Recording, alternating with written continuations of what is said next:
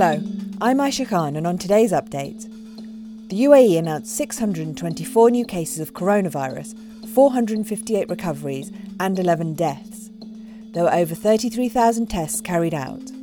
The total number of cases in the Emirates is now 17,417, with 185 deaths and 4,295 recoveries. Globally, the number of cases has passed 4 million. Emirates has launched limited passenger flights into the UAE.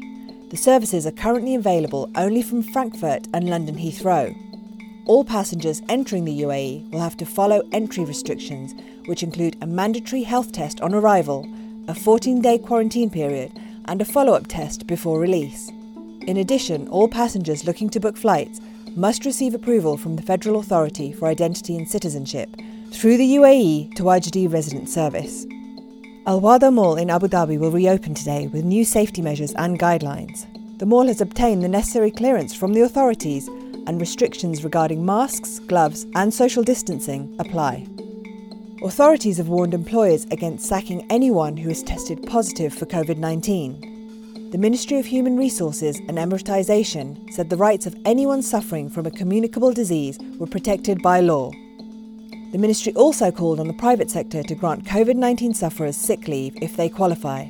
The ministry drew attention to Article 27 of Federal Law 14 of 2014, which made it illegal to place any restrictions or provision on patients carrying communicable diseases that would deny them their rights. Companies found to be in breach of the law could be referred to court. Kuwait has announced a total lockdown of 20 days to combat the coronavirus pandemic. The lockdown will begin at 4 p.m. today, May the 10th, and continue until May the 30th. Public sector work will continue remotely, and all but essential private sector activities will be suspended. People will be permitted to go for walks between the hours of 4:30 and 6:30 p.m. The majority of Google employees will continue to work from home until the end of 2020. The company has also told staff to take a day off on May the 22nd to cope with burnout. The company will gradually reopen its offices as early as June, with staffing capacity at 10 to 15% at any one time for safety reasons. And Iraqi Princess Badia bint Ali, a survivor of the bloody 1958 coup that ended her family's rule in Iraq, has died at the age of 100. Princess Badia died in London, where she had lived in exile. She was the last of Iraq's princesses. Now over to Jason von Berg for what's trending.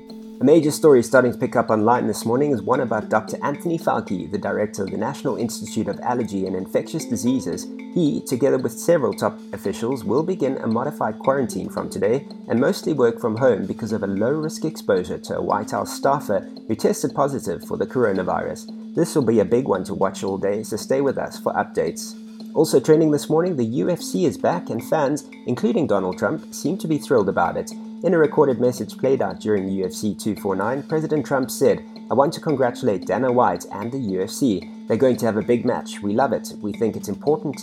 Get the sports leagues back. Let's play, do the social distancing, and whatever else you have to do. We need sports. We want our sports back."